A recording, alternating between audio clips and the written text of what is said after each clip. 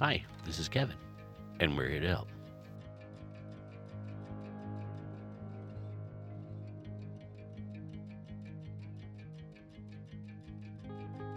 Welcome back to another episode of Here to Help.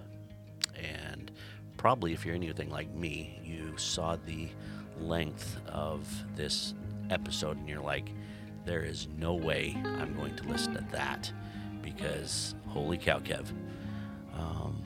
I tried to edit it and I was going to break it up in a couple, 3 different episodes because of the length. But let me just give you this encouragement. This is a good episode. This is something that I've been looking forward to and had a good time recording it. And I think it'd be a big help to you and potentially give you some principles that you could apply to your life if you've been through any type of hurt. So I want to just encourage you, if you have to listen to this in sections, please do so. This is the longest episode I've ever done. I think the longest I've ever done is like 45 minutes. But I want to just encourage you to listen to this. I had the privilege of getting together with my co-pastor Michael, and we talked about father wounds. I know that he had a significant father wound, and so we talked about that, and the result, I think, is going to be a blessing to you. So please let me encourage you to just sit down, relax, listen to it as you can in sections if you need to. But I know this will be a help to you. So please sit down, relax, and I repeated that over again, and I don't know why I do that. Maybe just because I'm a mess and I needed to listen to this episode. But please listen as we talk about father wounds.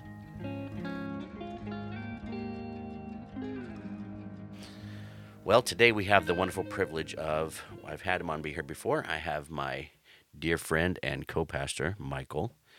And today I want to talk about father wounds. We're going to get into what planted the seed for this thought. We're going to get down to that about halfway through the talk. I have that snuggled into my notes here in a minute.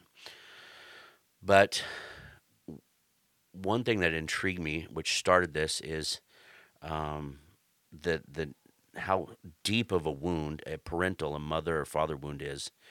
And so I want to start by introducing Michael. Michael I've known for 7 years. Just started going to the church just to help, and then eventually just kind of said, hey, just letting you know that you're now the co-pastor of the church. And I was like, do what?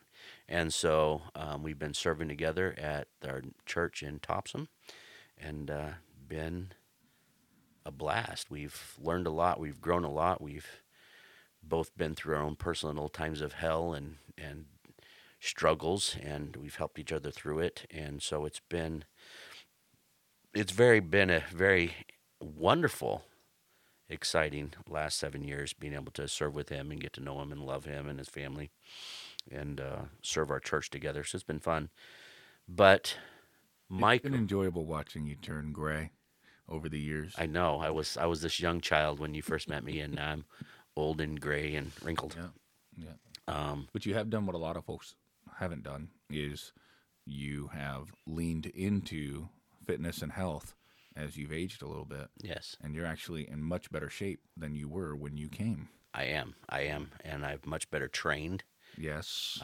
What Kevin won't brag about on his podcast, the Bible says, let another man praise you and not your own lips, is Kevin recently was... Unless if you've mentioned this, I haven't listened to your most recent episode yet. No. Yeah, you were recently in the Shark Tank. Yes, I was in which Shark I Tank. ironically called the snake cage Snake cage. I was like, "What are you doing, the snake cage?" In which you were subjected to various physical trials in order to technically achieve your blue belt in Brazilian Jiu-Jitsu. Yes, I was attacked 12 times without a break. I saw a picture of you being completely dominated. It was toward the end. You looked tired. I was so exhausted. Yeah. But you made it long. You did it. You didn't just make it long enough. You survived and you thrived in the trials. I did not thrive. Micah posted a little video clip of a little conglomeration. Yeah, that's what I saw. Yeah. Of the day, and my second to last roll was with our instructor Tim, and I'm so fatigued. I can barely breathe. I'm dying. And um, and so halfway through the round, someone said something about, we got like a minute left, and I'm like, yeah, I think I've been tapping out like every 28 seconds, and he's laughed. He goes, and he was literally grinning. He goes, I'm just taking advantage of your fatigue. And there's a picture of me laying. I was in his guard. I was up against his chest, trying to just not die, and he's just grinning from ear to ear. I'm like, Yeah. that's the most humbling thing, That's great. A guy just a few years older than me, just literally kicking my butt. It was great. But all that to say, it has been wonderful to serve with you these last 7 years. It's been Yes. great, man. Yes. You know that I can successfully get my rear end handed to me and come out with just a few bruises and bones broken. And But the benefit is that goes down the chain, too, because I know that I would be swiftly and summarily defeated by you were I to try. And so while you may... that's only because I would cheat because I'm old. Old people cheat. No, you would throw me down, man. Throw me down. So, introduction. Your father Yes. was in the ministry, pastor, missionary. Y'all went to Zambia, and while on the mission field, your father passed away. Mm-hmm. And so I'd like to get into that. We're not going to bring up a lot of the things for sake of it just doesn't help. But I would like to. Your dad had. Okay, let's start with this. How old are you when your dad passed away? It was about a week before my 12th birthday. So I was right about 12. And outside of your dad's passing, he had also some frailties, Mm-hmm. some humanity, and some struggles. Yeah. And so your father wound is a little bit more than just his dying. Mm-hmm. Yeah. And Well, he was saved out of a lot. right, He was saved. He was 20 when he became a Christian, and came out of a really hard life, hard background. Had a hard father himself, and the transformation over the next 20 years, which would be the last 20 years of his life, was remarkable and wonderful. And were he to have another 20 years, I believe that. There wouldn't be any traces whatsoever of any of his past, But as it is with these things, a lot of times we do still struggle and wrestle with some of the things that once were a major part of our life. But the Lord definitely used him greatly, and but yeah, frailties, weaknesses that we all have in different ways. Yeah. so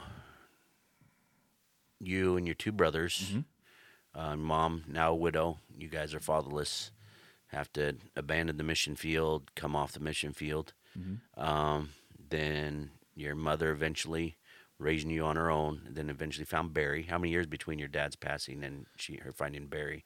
Just so interestingly, my father passed away October 25th, and my mother was remarried October 9th. So Wow. just under a year, she met, courted, engaged, and married. And my mom's in her late 30s at this point, and Yeah. it's a little different that time around.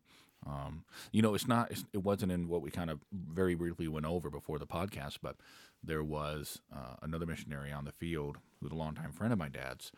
And when my dad passed away, the idea that our mission board said, you can go back as missionaries, mom, 3 kids, this other missionary family, Yeah. literally lived next door to us. We did everything together over there.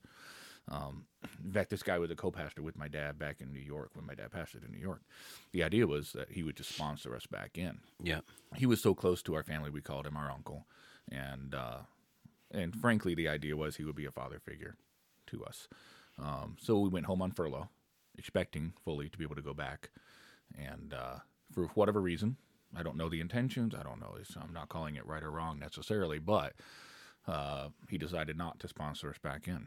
And so we were disallowed from going back to Zambia. And so that felt like a bit of a betrayal from someone who was a father figure. And Right. It turned out to be a blessing in disguise, because my mom later came up with a relapse of malaria, and the doctor said if you were to go back to Zambia, you would die. So it ended up, whether he meant it for good or evil, regardless, God meant Right. it for good. But anyway, so there's my dad passing away, and then my uncle, for sake of privacy, we'll call him Uncle John, right? My Uncle John, from our perspective, saying, kind of pulling out the rug from under us, saying, hey, actually, I'm not going to let you guys back in after all. And so, there's just some challenges there. So, Follow up on that. Did you guys ever reconcile with Uncle John? no, he passed away before we could, and I never had hard feelings. I really didn't. Truly, if I had any, I would tell you. I really never did. More just confusion. I was always wanted to just reach out and be like, hey man, everything cool? Like, Right. Like I'm almost 40 now. Like what happened? Like I don't know. Is everything? Do you? And again, here this kind of bleeds into our topic. Is there's this almost like, do you approve of me? Are you okay with me? Like, did I do anything wrong? And that yearning for approval from the father figure. I don't know. It's just a really interesting dynamic there. I don't want to delve too deeply into it at this point. But anyhow, yeah. So that was that. Open to reconciliation, but it never really seemed to happen. And I ran into one of his kids though this winter, and everything was hunky dory, and she was very sweet, happily married, and but if I'm being totally transparent, there's still definitely a I don't know, not a tension, but just a haze. Yeah. Of like, it's just there. It's in the air, right? And it's not, I don't know. But anyways, I've always been okay with it, but it doesn't take away from the fact that it was just like, father's gone, potential father figure gone, and then it was just like, you're just left hanging. And but yeah, anyway, so back to your original question, it was a year. It was just under a year before my mom was remarried. So and Barry's a wonderful fella. I love him dearly. Mm-hmm. And your mom, of course, your mom and my wife have become bosom buddies since Chris is passing, because she's been down that road. How well from your perspective as a kid, how well did Barry, did he try and force becoming a father figure, or was it more natural? How well did he do it at consuming or assuming that role? So there's consuming. Anyway, sorry. There's interesting dynamics there too, as this wasn't Barry's first marriage either. His late wife had passed away, and he had already raised one child who was in college by the time we came into the picture. And my oldest brother was, he had to be 15, and so I was 12. And so he had already raised one child. And I think both in his opinion and objectively, one would be able to say that his child did not follow in footsteps of faith. And so maybe this is conjecture, right? My father has late stage Alzheimer's now. My stepfather, I call him my father, right? But he has late stage Alzheimer's now, so there's no way to loop him into this, though I am kind of curious at this point. If maybe there were some feelings of insufficiency or trepidation about raising children again. But I certainly wouldn't have guessed it, because he was always available to us. And he was always, but he was busy. He left very, very early in the morning to drive an hour away to go teach at school. And sometimes he would get home 4 or 5 at night, and then he'd have to grade papers. He was a busy man. But despite the fact that we didn't have a whole lot of, go catch football together, son, anything like that. Anything I ever needed, I could go up to him and say, hey, can I have a moment of your time? It would have been mine. Yeah. I know that. And I think this bleeds a little bit more into my experience with my dad. I never had not once. No, I can't say I did have 2 days before he died. I did have a brief conversation with my dad, but I don't remember actually talking with my dad, like never having an actual conversation. There was correction, and there was the I love you before we went to bed, but never just sitting and talking. I never had that. And it just wasn't our relationship with our parents growing up. Now with my mom, it's entirely different. We talk all the time, but I didn't have that relationship. So with a stepdad, I didn't have a model of what a father-son relationship looks like.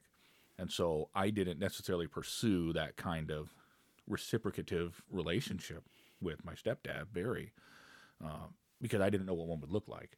And he, probably not wanting to force his way into being dad, right, maybe didn't aggress too much on that front.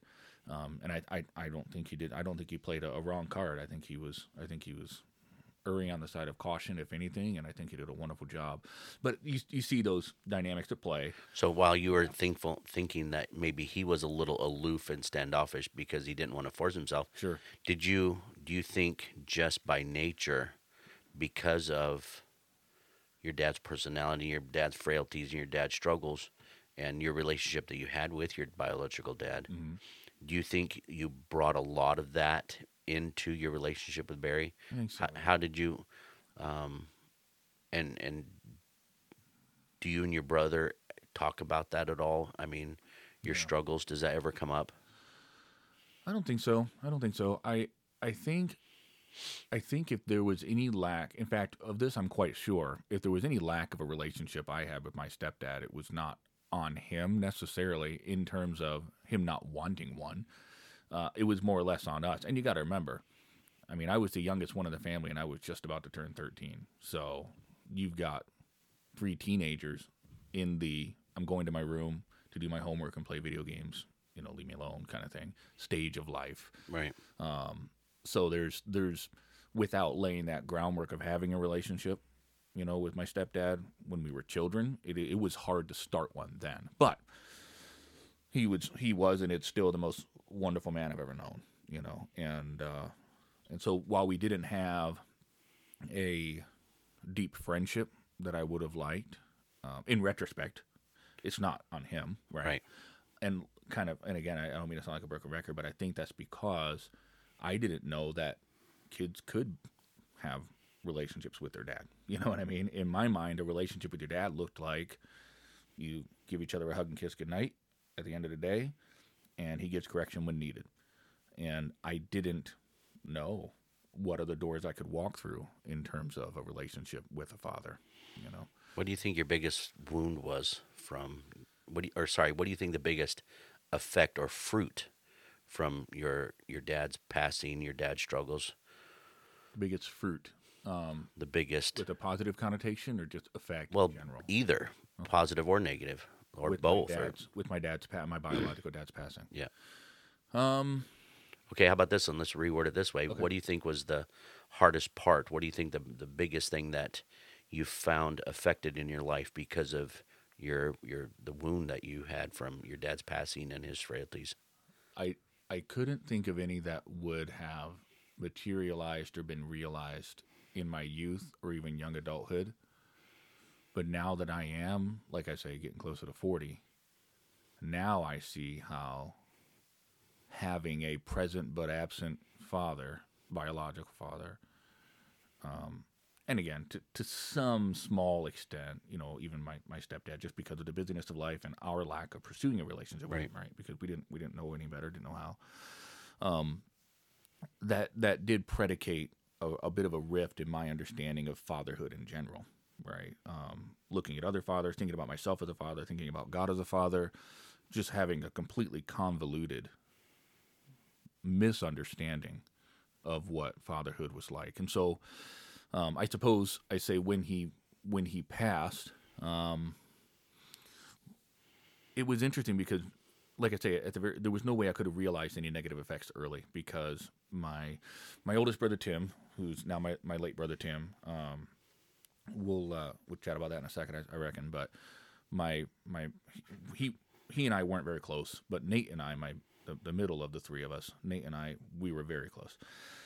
And Nate and I, we were, to be very transparent with you, we were, some might call it a grieving process. I don't know that it was, but we were relatively okay the day that he passed away. It was sad. I wept at his funeral bitterly. I'd missed my dad, but we didn't have a relationship. Yep. Not one that anybody would look at and say, these two are friends. Or we just didn't. He was my dad. I loved him. I would do anything to see him again, to smell his Brute aftershave that he wore, or English leather and Brute, yeah. To feel the stubble of his beard when we did hug and kiss goodnight. I would love to get the opportunity to learn about the man that he was, because, to be very transparent, I know that I didn't see the best side of him. I know that. My mom tells me all the time, I wish you guys could know the dad that I knew, right? And things like that. And as I understand it, he was a truly wonderful man in so many ways. And I did see that. He was very dedicated to the ministry, a great man of faith. But anyways, I digress. When he passed away, at first, there was no real rift in terms of, I just felt bad for my mom, because she cried every night. every night. She would just go into her room, and it's not that we pretended we didn't know what was going on, but we didn't know what to do. But Nate and I, we knew when she went into her room in the evening, she would just cry for hours. And we'd be in the living room playing Zelda or eating our bagels or whatever, and she maybe too much, but she hid it from us. And but I say this all the time. My wife, my mom. That's not Freudian, I promise. My mom is the strongest woman I ever met. To this day, she's the strongest woman I know, and I am. Well, because you both went through not just your dad, but also Tim. Yep. And now she's struggling with Barry's dementia. So she lost a husband, and then a son, and now she is taking care of while losing her second husband. And Barry and my mom have been married now for longer than my biological dad and my mom were. My biological mom and dad were married for 17 years. And let's see, it's been, oh wow, I think it's 25 this year. Cool. Yeah, this October, I'll have to remember that. 25 this year for my stepdad and my mom. But yeah, so, Tim passing, and then, yeah. So in terms of what effects did it have, nothing immediate, but and now, if you wanted to go down this road, one could say that supernaturally, right, in terms of providence, things that I don't even pretend to understand, right? I know I wouldn't be here today if it weren't for him passing away, right. My mom meeting Barry, settling in New York, going to Bible college. My life would be radically different. Right. I have no idea where I'd be. For all I know, I might not even be in the faith. I have no idea. Right. I like my life.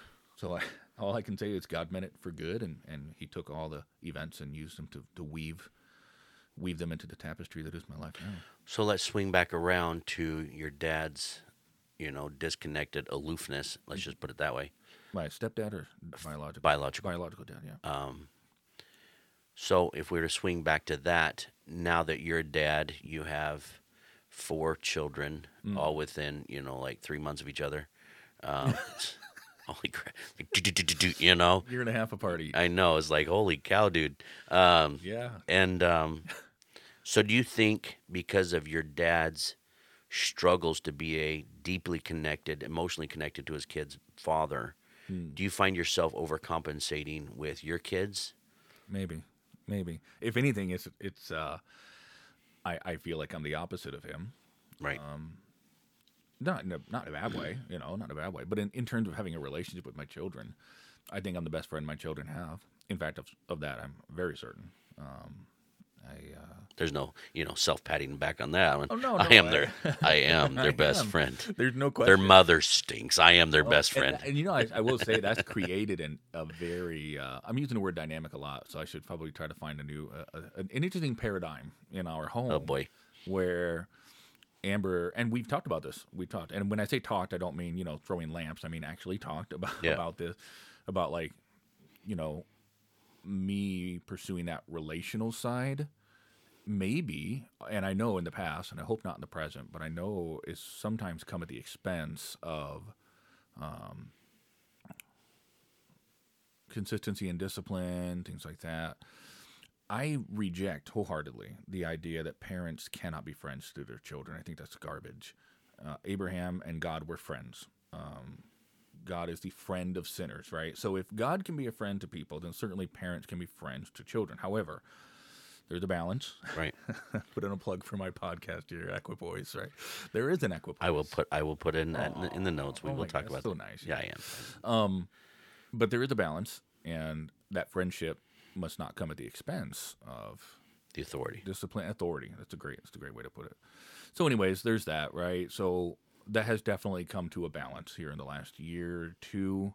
I know that's a short amount of time to be able to say, oh yeah, we've gotten that straightened out. It's only been a year or two. But if the last year or two is any indication, it's definitely moving in a direction where I'm understanding that balance between friendship and authority, just in time to begin transitioning with some of my older ones into that teenage years where the friendship and authority looks like a slightly different mix, a different ratio, right?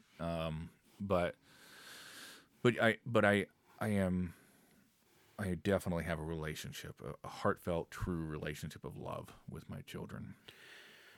Do you find yourself, when you look at, you know, the familial troubles that are passed down, because you said your grandpa was struggled and then Yeah, your my dad's dad, side, yeah.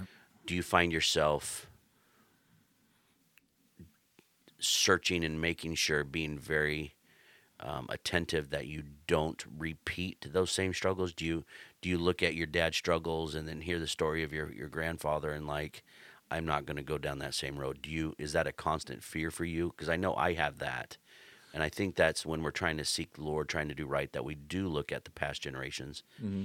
and we look back and say, I don't want to carry on that familial trait. Yeah. Do you find yourself doing that sometimes? For me, in terms of the relational aspect, I'm not afraid of that at all. I'm afraid of going too far in the opposite direction, kind of like what we just talked about, right? But there is a very real sense in which I experience a fear of some of the traits that are not necessarily related to a relationship, but my dad had a temper. Yeah. I do not have a temper now, but in the first years of my marriage, I would raise my voice, my wife, even my oldest son, not scream, not but just raise my voice.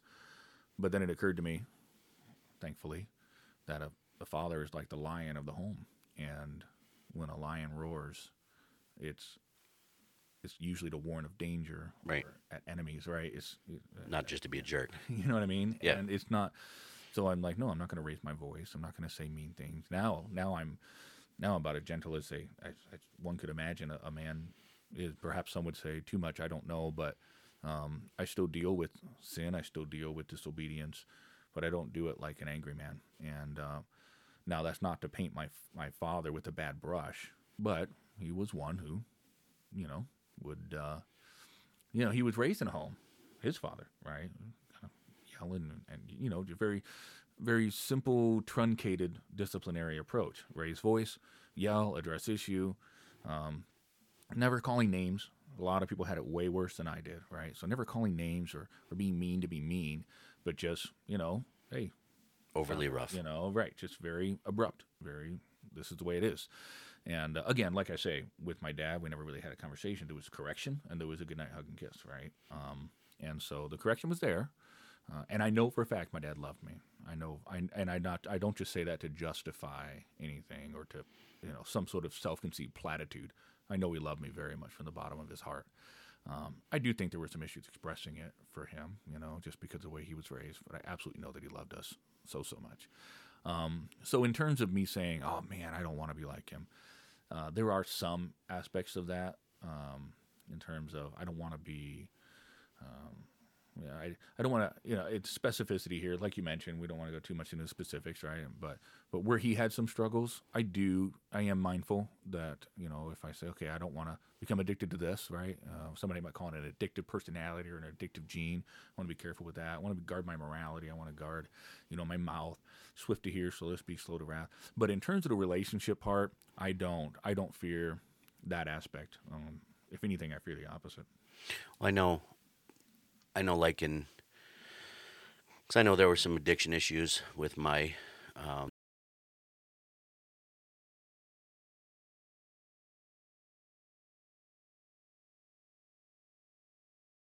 so that's one thing I really guard against. The only reason I asked that question about, fearing about carrying it on,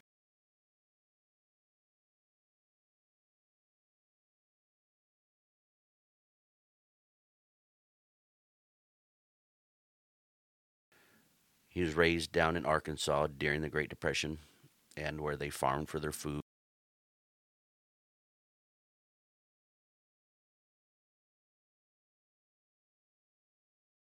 His father was horribly abusive. I mean, I'm not going to get into stories, but horribly abusive.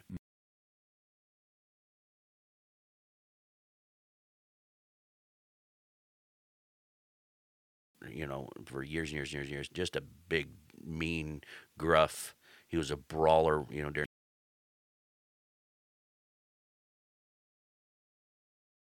years into marriage. But that's one thing he told me one time was he was so afraid that in raising my mom and my aunt that he would be abusive. Now, he was a rough disciplinarian, Mm-hmm. But as far as hands-on, he would give spankings every now and then. He said, but I was so afraid Yeah. I would overdo it. Yeah. And he said one time when my mom was an older teenager and she was just being a turkey. Yeah. And if you know my mom, you'll understand. And she'd just being a turkey. And he said it was the last time he spanked her. And he said I did it out of anger. Mm. And he said that scared me so Mhm, badly. Did my mom deserve a whooping? Yes, Sure. she will admit with her own mouth that she deserved that spanking. Yeah. But I remember just seeing the anguish in his eyes when he told that story. That, and so that makes me think of that familial trait of, Yep. holy cow, I've got to guard against that. It's so interesting you mentioned that because I have my own anguished story. I didn't lay a hand on my youngest daughter, but I remember when she was just barely out of being a baby. So we're talking 2 or 3, right? 2 or 3. We were at a rest stop. We were traveling somewhere, and she was afraid to use the public toilets because they had automatic flushers. You know, they scare kids. And so she didn't want to get out of her car seat. And I'm thinking, I'm not stopping this van again. So you got to get out of your car seat and got to use the bathroom. Right? Very reasonable, you know. Yeah. But I wasn't calm. I raised my voice, and I was so frustrated. And I think that broke me because I thought I just yelled at my precious little girl. I mean, just yelled. And I have wept thinking about that. I've wept. And I can't think about it too much right now, right? And somebody say, give yourself a break, dude. You didn't lay a finger on her. I recognize that. And she doesn't remember. I've apologized to her a bunch of times. She's like, Dad, I don't remember. Stop apologizing. I try not to dress Like it when up. you confess a sin to God 17 times. Yes, and it's like I'm just doing more damage talking about it, right? I don't bring it up to her anymore, of course, but I had that moment, and my precious, and here's the worst part, of the 4 children, one might rightly argue that she is just the most tender-hearted, and oh man, it wrecks me to think. But there it is, right? My dad would yell at us, and so it's really interesting that, and I think that was when I said, this is not going to happen. This isn't, and I don't know if I made the decision then, but the more I reflected on that, I thought, geez, that's what a monster does. That's what a demon does. You know what I'm saying? That's what a villain does. And that's not what a human does, let alone a Christian. And I'm going to be the opposite of that. So it wasn't by pulling myself up by my bootstraps, but it was by facing the reality that either I'm going to be a follower of Jesus or I'm not. And a follower of Jesus doesn't act that way. Anyways, so yeah. So let's circle around because I do want to end on a spiritual note. I want to circle around to Tim. Yeah. Ended his life, had some struggles, which we've talked about before, and we don't need to bring those up, but he ended his life. And he was the oldest, so he probably experienced more of your dad, and probably the wound was probably deeper. Just speculation, 1,000% speculation. Do you think maybe that the wounding of your father, either his passing or his behavior, do you think that might have had part of the problem, that the struggles that Tim had? Oh yeah. Well, one other aspect of this that plays in. You had my grandfather who passed away. Let's see. I think it was after my dad passed away, and so we didn't have him, right? Not that we would have really looked up to him. He was an unbeliever, and we, especially in our more fundamental days, unbeliever. Well, don't look up to them, right? In any way, right? But my dad, my mom's dad. So you have my dad passed away. We were separated from Uncle John. We really didn't have any father figure. But when we moved back to the United States, we moved across the street from my mom's dad, Pop. Yeah. And he is the wisest, smartest individual I've ever had the privilege of knowing. He's literally a genius. He was a member of Mensa, the whole 9 yards. He was also a pastor. He's done any vocation you name, he did it. Yeah. Long story shorter, we were all very close with Pop, but Tim was closest to him. Well, Pop died. And when Pop died, there goes another father figure. So,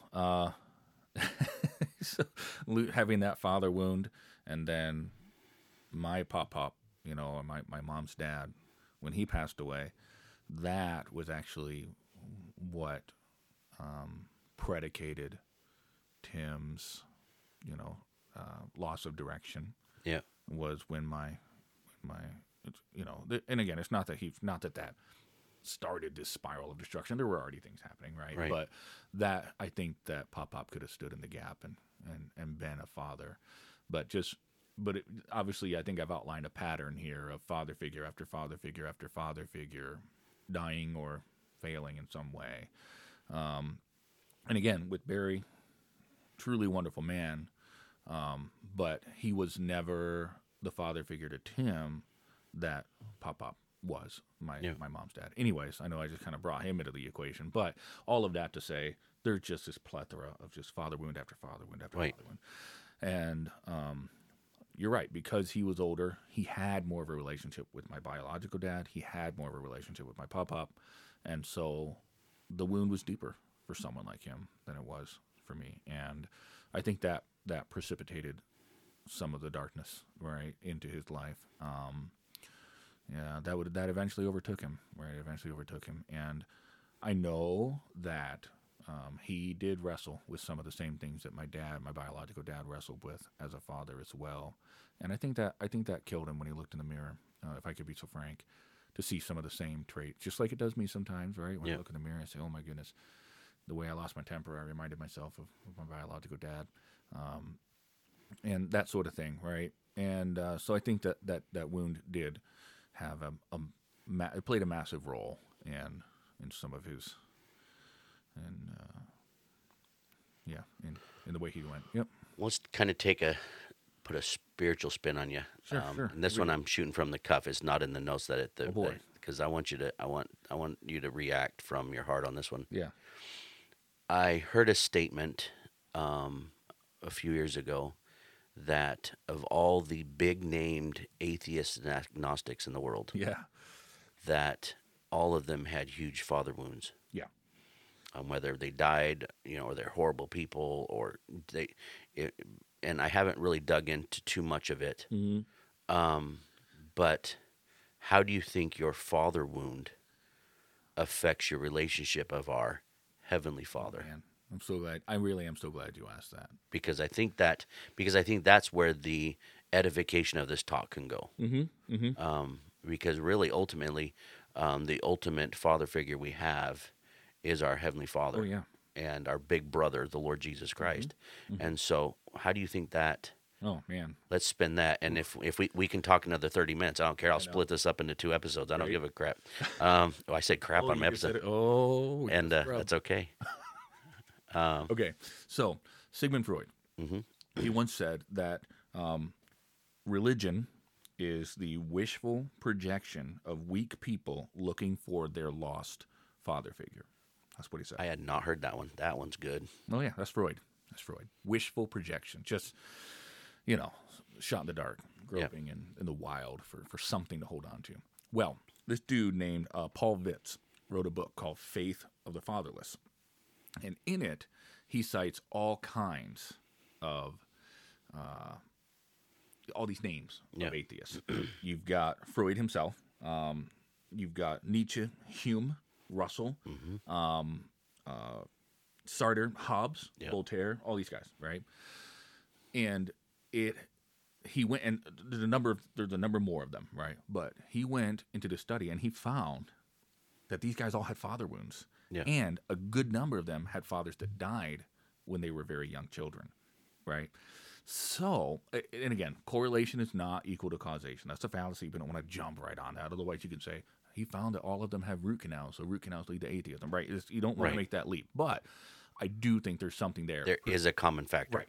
Particularly when one goes so far as to make the claim that religion is the result of a father wound. Right. And then Vitz and others have gone on to display a very effective defeater, or if not a defeater, then a counterpoint that actually indicates the opposite. It turns it completely upside down on his head. That says, actually, if you look at the data, each data point, each reference point, each datum, singular of data. Do you know that datum is a singular of data? Data is plural. Medium, media, datum, data. Okay, you just ruined my life. Okay, go ahead. All right. Each datum. Each datum. Dad.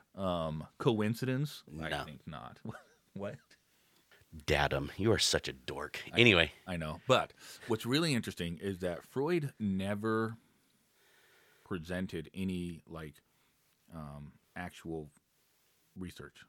No clinical trials, nothing evidential at all. It was just a hypothesis and Right. unproven, right? But when you assemble the data points, right, it actually indicates quite the opposite. So what this does for me is it now, again, Kev, you know my story. Yes. 2019-ish. Yes. Hope I didn't sigh right into your microphone. It's okay. I'm But heavy breathing into mine, so it's fine. yeah, so 2019 or so. I've had wrestling matches. 2017 was a big one, but 2019 was a really difficult time, and that there was what one could cite as a deconstruction. I don't like the term deconstruction as much anymore because I think it's been hijacked. Right. But there was definitely a point at which let's just say this. Obviously there's so many reasons. I don't want to go into all of it, but a lot of it, my faith was resting on a lot of man-made traditions, et cetera, et cetera. When those were shown to be false, your faith falls because it's resting on those, right? Right. But another one was the idea of God as Father is, well, let's face it, especially in Christianity. You can maybe get away with saying Judaism is not essential to it, though I don't think that's very tenable either. But especially in Christianity, the idea of God as Father is an inescapable cornerstone to what it means to be a Christian, right? It's paramount to it, really. Christ our brother, God our Father, et cetera, et cetera. So to have a relationship with God, and again, you know me on this, Kev, and maybe this is because of a father wound, I really shy away from some of the emotional attachments of Christianity. Number one, I've seen them abused. Number two, I'm very good at fooling myself into thinking that every single shiver or tear is of the Holy Spirit, right? So I tend to err on the side of caution, and I say err significantly because I recognize that I'm probably making a mistake by rejecting a lot of that. But where I was going with all that, I'm having a hard time remembering. But the idea of God our Father, the relationship. If we want a relationship with God, and I'm not talking about throwing our hands in the air and singing, though that's fine. I'm not talking about having deep times of that's all fine. But I'm just thinking in terms of like a static positional relationship with God. We're supposed to think of him as a father. And if we have a father wound, that baggage is going to inevitably, inexorably affect our view of God and our expectations of God. They're already, frankly, frankly, our expectations of God are already susceptible to be in much need of improvement and amendment in the modern West. We expect a lot of things from God that, frankly, aren't promised in Scripture, and we don't expect things of God that are indicated in Scripture, I think, in the West particularly, because how we frame relationships, it's sometimes very foreign to how relationships have always been framed along the entire epic of human history. All that being said, I do think that if we have right father-son relationships in this world, that can only be good and can only serve as a positive artifact in our life as we construct ideas about God, and as we formulate how to approach God, and as we construct expectations around how God thinks about us. I was just talking to a friend yesterday who conceded that they didn't even know if they were in or not, in their words, as a Christian. And it's just that concern, right? And I used the illustration. I said, look, God is a parent. And I said, as a parent for myself, I command righteousness. I say, you need to do right. But at the same time, I remember that my children are children, just like God knows our frame and he remembers that we're dust, right? So a good parent is not going to compromise his own integrity by saying, I expect you to do right 95% of the time.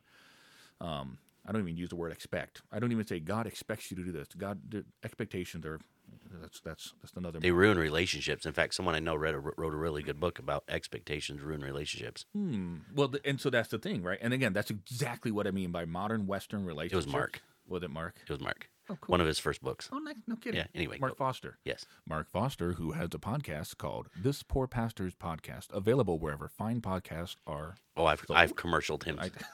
I've commercialed his podcast and him so often. Oh, yeah, he's phenomenal. I was just listening to his podcast on the way here. Yeah, I'm a few behind. Anyway, go ahead. I am too, since he started doing them every day. Yeah, he's like, come on, Mark. destroying my life. Mark, if you're listening, you need to stop that. All right? No, don't stop that. Don't stop. Okay, but expectations do ruin relationships, right? Right. So when I say children, do right, I don't say, well, do right most of the time. No, do right all the time. If I love them, I'm going to want them to flourish, and I'm going to want them, yes, do right all the time.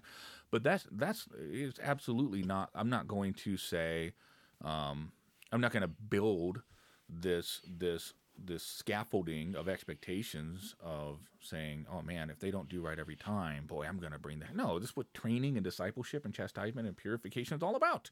And so if I, as a father, think of my children this way, that does give me it. And again, this is not infallible because that we can't make God in our own image, right? Right. But I think there are some general objective tendencies of fathers, parents, to feel toward their children that are not inculcated by society, but are rather intrinsic to being a parent that I believe God designed in our framework, right? And so thinking from a fatherly perspective can often help me. It can inform me as to how God thinks about us. And to wit, if I had that coming from a father to me, I might have not had to wait until I was a father, several years or a decade into being a father, before I started to see it that way, if that makes any sense. Well, great example. Back to Mark, he's been one of basically my primary grief counselor, with Chris's death. And I remember, and which has instilled in me every now and then I have emotional breaks, and I have waves of depression, and sometimes it affects my relationship with the Lord. Mm-hmm. And I remember one time we were just talking, this was maybe a month ago, and I was going through one of my emotional rough parts, and I texted him. I said, dude, I just need to talk for a couple minutes. And so we were talking, and one of the things he said, what's wonderful about the Lord is one thing we miss, especially for those that, and I had a great dad, but for those that don't understand, he said, God is your heavenly Father who's in the stands rooting for you. And he said, you're up at the base, you're up at the bat, and you strike out. He's still rooting for you. Yeah. And then, hey, you'll get it next time, That is awesome. And then when you swing and you hit, he's the one that's standing up screaming the loudest. Yeah. And it's nice to be remembered that aspect of a father. Yeah. That not just the guy carrying the switch, not just the guy who's telling you to go to bed early because you were naughty, but he's also the one in the grandstands cheering the loudest. Yeah, that's huge. And so I wanted to, that made me think of when we mirror that with our humanly fathers, our earthly fathers. Humanly, is that even a word? Anyway, our biological fathers. You used it, so it's a word. Hey, it's a word. It's English. That we need to equate that also with our heavenly Father. Yeah. That yes, he knows we blow it, and yes, he demands righteousness. Yes, but he also is in the grandstands cheering, saying, "Dude, you'll get it next time." But you think about that, like that kind of like, and again, I'm going to be very transparent here. I look back and I go, man, I wish I had that as a kid, right? And then I look forward and I say, I can be that for my kids. But what's interesting? Without that, frankly, positive reinforcement and cheering for you, what's left in that vacuum that takes up all that extra space is me being hard on myself. Yep. Or on the other side, me being too easy on myself, right? Because when we're too easy on ourselves, our father says, that's actually one thing my stepdad did. I was having a pity party, and he lovingly didn't yell or anything, but he got pretty close to my face and let me know, hey, kid, you don't have it hard. And he shared with me some realities that night, and I needed that when I wanted to skip a basketball game to go to a Valentine's banquet. I remember that story. Right? He said, suit up, you're going. And it was those things, we needed that. But I want to go with Susie. It was Harmony, get it right. Oh, but anyway, sorry. So there's that, right? But in the vacuum, for me, I I don't, frankly, often need someone to be hard on me. I do a pretty good job of that myself. being Yes, very hard you're on, very good at that. hard on You, myself. you and Micah, It's yeah, um, yeah. It's funny. Your wife and I, we do share so many we do. commonalities there. And I wonder if you've had a conversation with Micah about the father wound thing. I'm not indicting her of that at all. I don't know about her relationship with her father, but I do. I just wonder what different dynamics actually cause that. And in Yeah, hers wasn't a dad. Her dad is probably one of the most. Yeah, he's I right up there with awesome. I have met him and he is quite awesome. But anyhow, so there's a number of factors, right, that can Oh lead to yeah, that. I was just being curious. hard on I oneself. just thought I'd throw that in there because Yeah. the whole, agnostic, atheistic thing. Yeah. So I know we've gone long, and no, it's fine. I'm never the one to do that, am I, Kevin? You are at church. At church, yes. Okay, so let's just go there for a minute. You know, you have a podcast that is literally 10 minutes 10 to minutes the or less. seconds. 10 minutes or less. Every dang 104 episodes, you're at 10 minutes. Yep. And then at church, Yeah. when you're behind the pulpit. Yep. Okay, just checking. No, Um, I said you don't. is that a father You, wound? you missed because of the storm. You missed a sermon where I did go a little. I was like 45 minutes. I really am trying to do 30-minute sermons. I Kev. know. I am. I just had to put that in there. My dad preached 20 minutes. Did you know that? 20 minutes he preached. People loved him for it. Maybe they're all carnal. Maybe that's why they loved him for it. Yeah, he shuts up real quick. But he preached 20 minutes, and So, and I know your father wounds are not as drastic as probably many have been through. yeah, absolutely. And so, but I wanted you to talk about, so if, let's just say someone did have just a really, mild, moderate, or severe father wound, how do you get back on track? Or how do you find yourself not putting on the hat of victim? And I think one of Mark's episodes is coming up that I'm about to listen to that's like, 4 days old, about, constantly putting on that victim hat or that victim badge.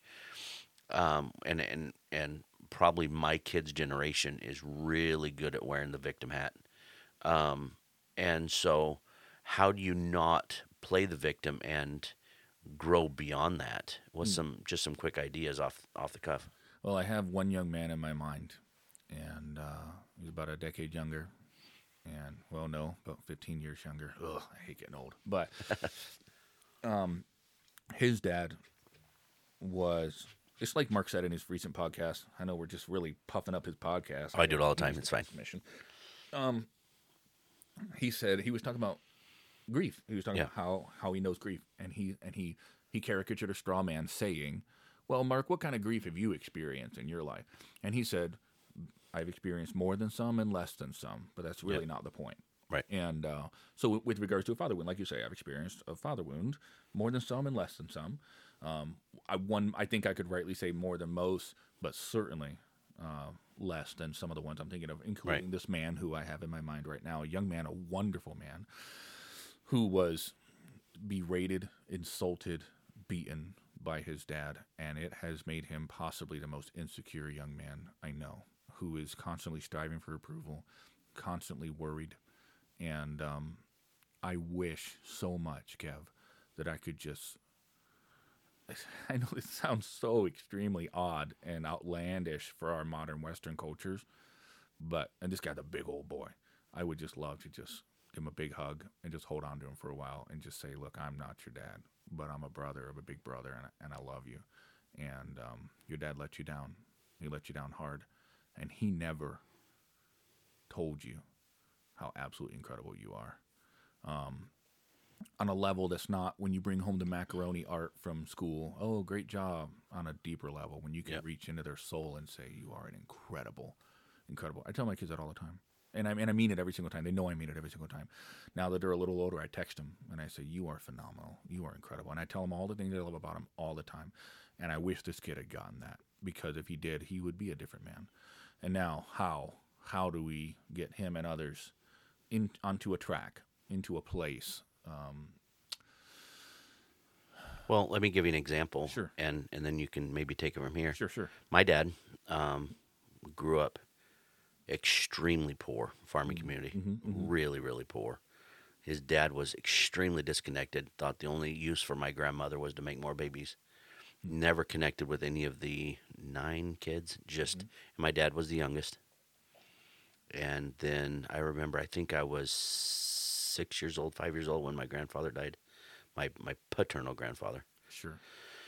And I remember my dad saying, he said, my dad never told me he loved me, Mm. ever. Mm. Just, not a good, wouldn't care for the kids, didn't provide a home, many times didn't provide food. Mm-hmm. They always lived in horrible, conditions, poor conditions. Yeah.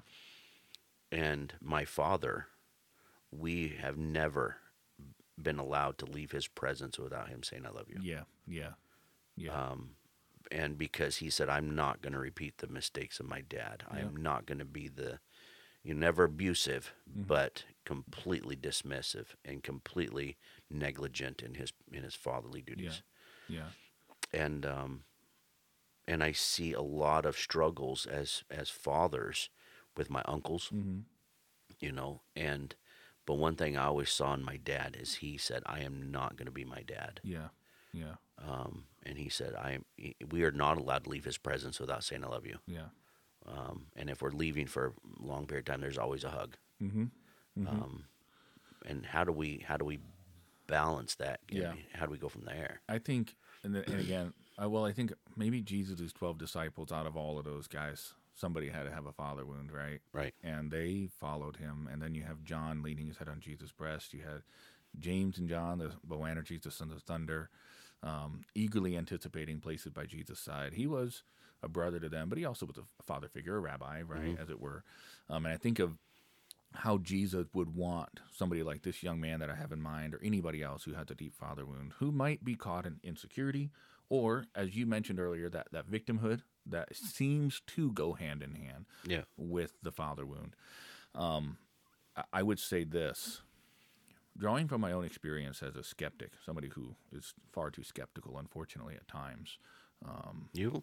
Yeah. Sorry. You don't say. Just extremely skeptical, to my own harm. I find it very difficult to accept things by faith. Even things for which I think there are good evidence for. If they seem outlandish, it's not that I won't accept them, but I really wrestle with it.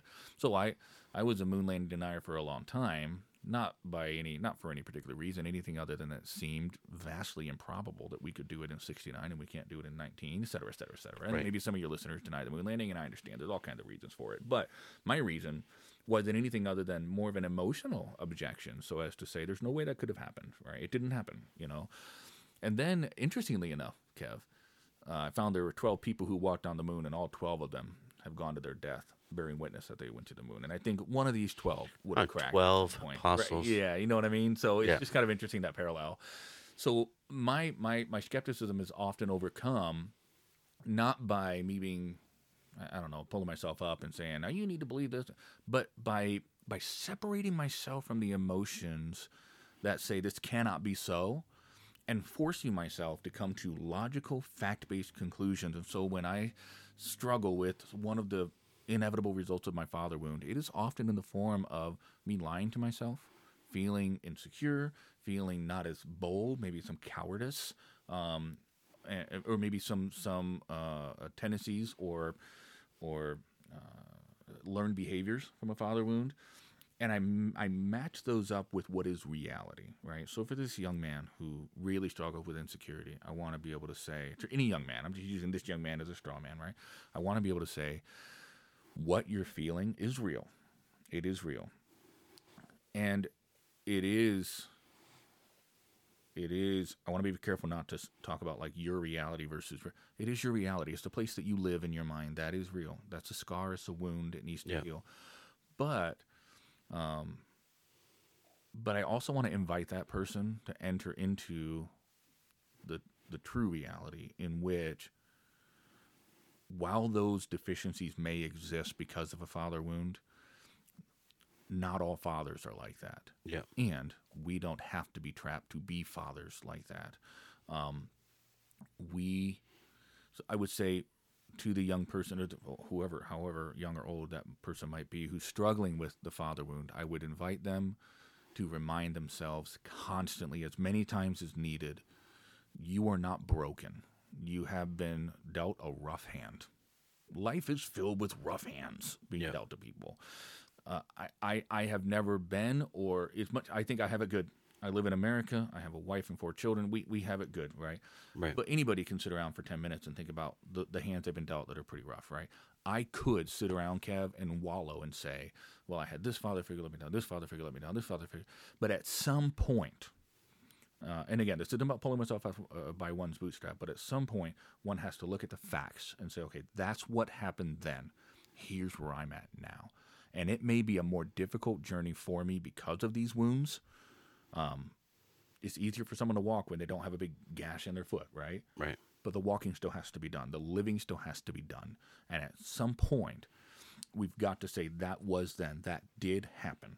But to be able to analyze and be honest with oneself, here's my little 3-step program. Be honest with yourself about what happened, right?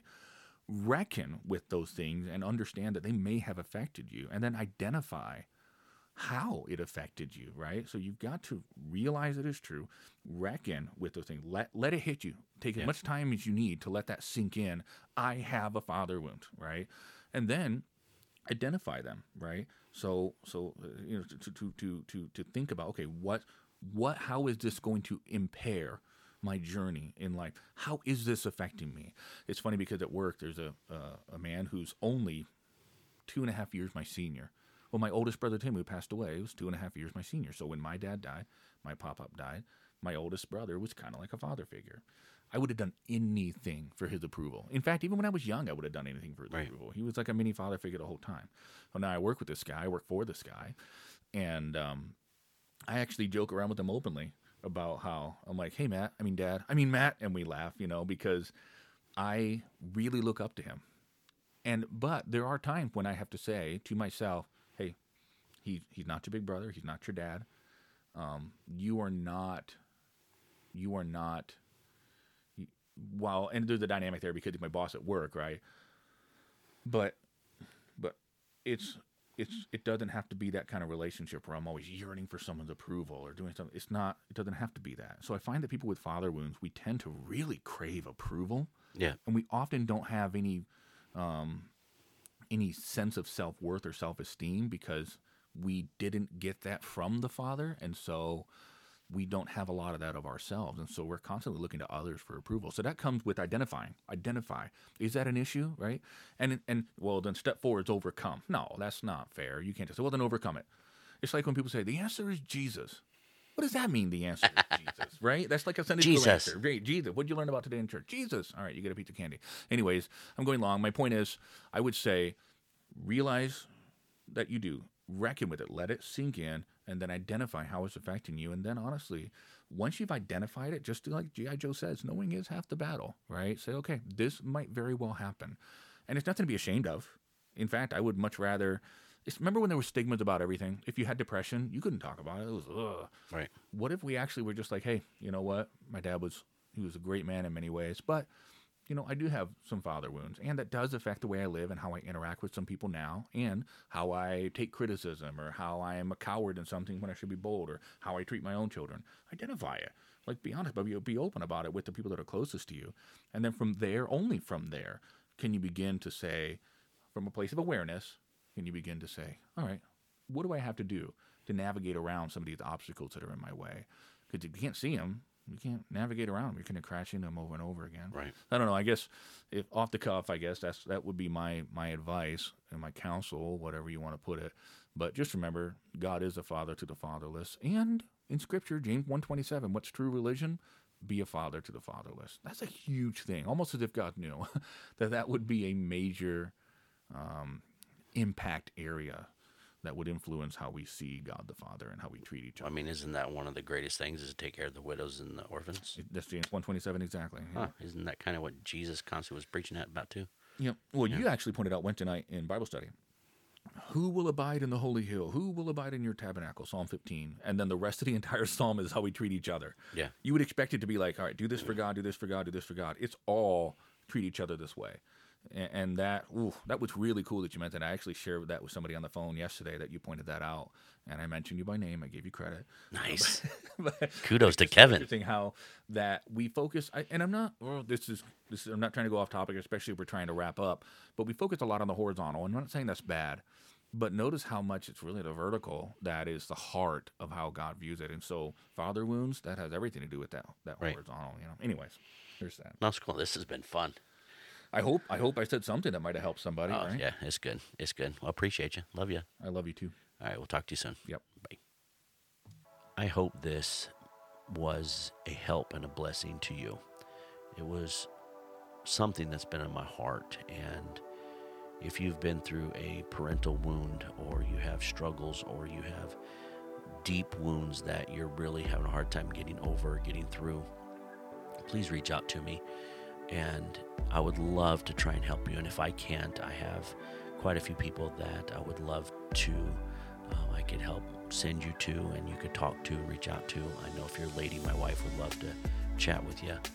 But whatever the need, please reach out to us. And we just want to be a friend. We want to be a help. We want to be a place, a resource to, if we can't help you, then we'll help you find someone that can. But I know the Lord can, and I know that He can heal, and I know that He can help. And so first of all and foremost, we'd love to point you in that direction. So reach out, heretohelpministry@gmail.com, or reach out through Facebook Messenger on our helps page. And we'd love to hear from you. And we need to pray for you. Please just throw us a message. And we'd love to hear what we can do for you or pray for you. We're here for you. And I know what hurts are. I know what pain is. And I know what struggles are. So please don't hesitate to ask for help. I think that's one of the hardest things we can do, is number one, realize that we can be helped, we can heal, and that there are some people out there that could actually be a help to us. So I'd love to hear from you, and we'll talk to you next time. I love you. Bye-bye.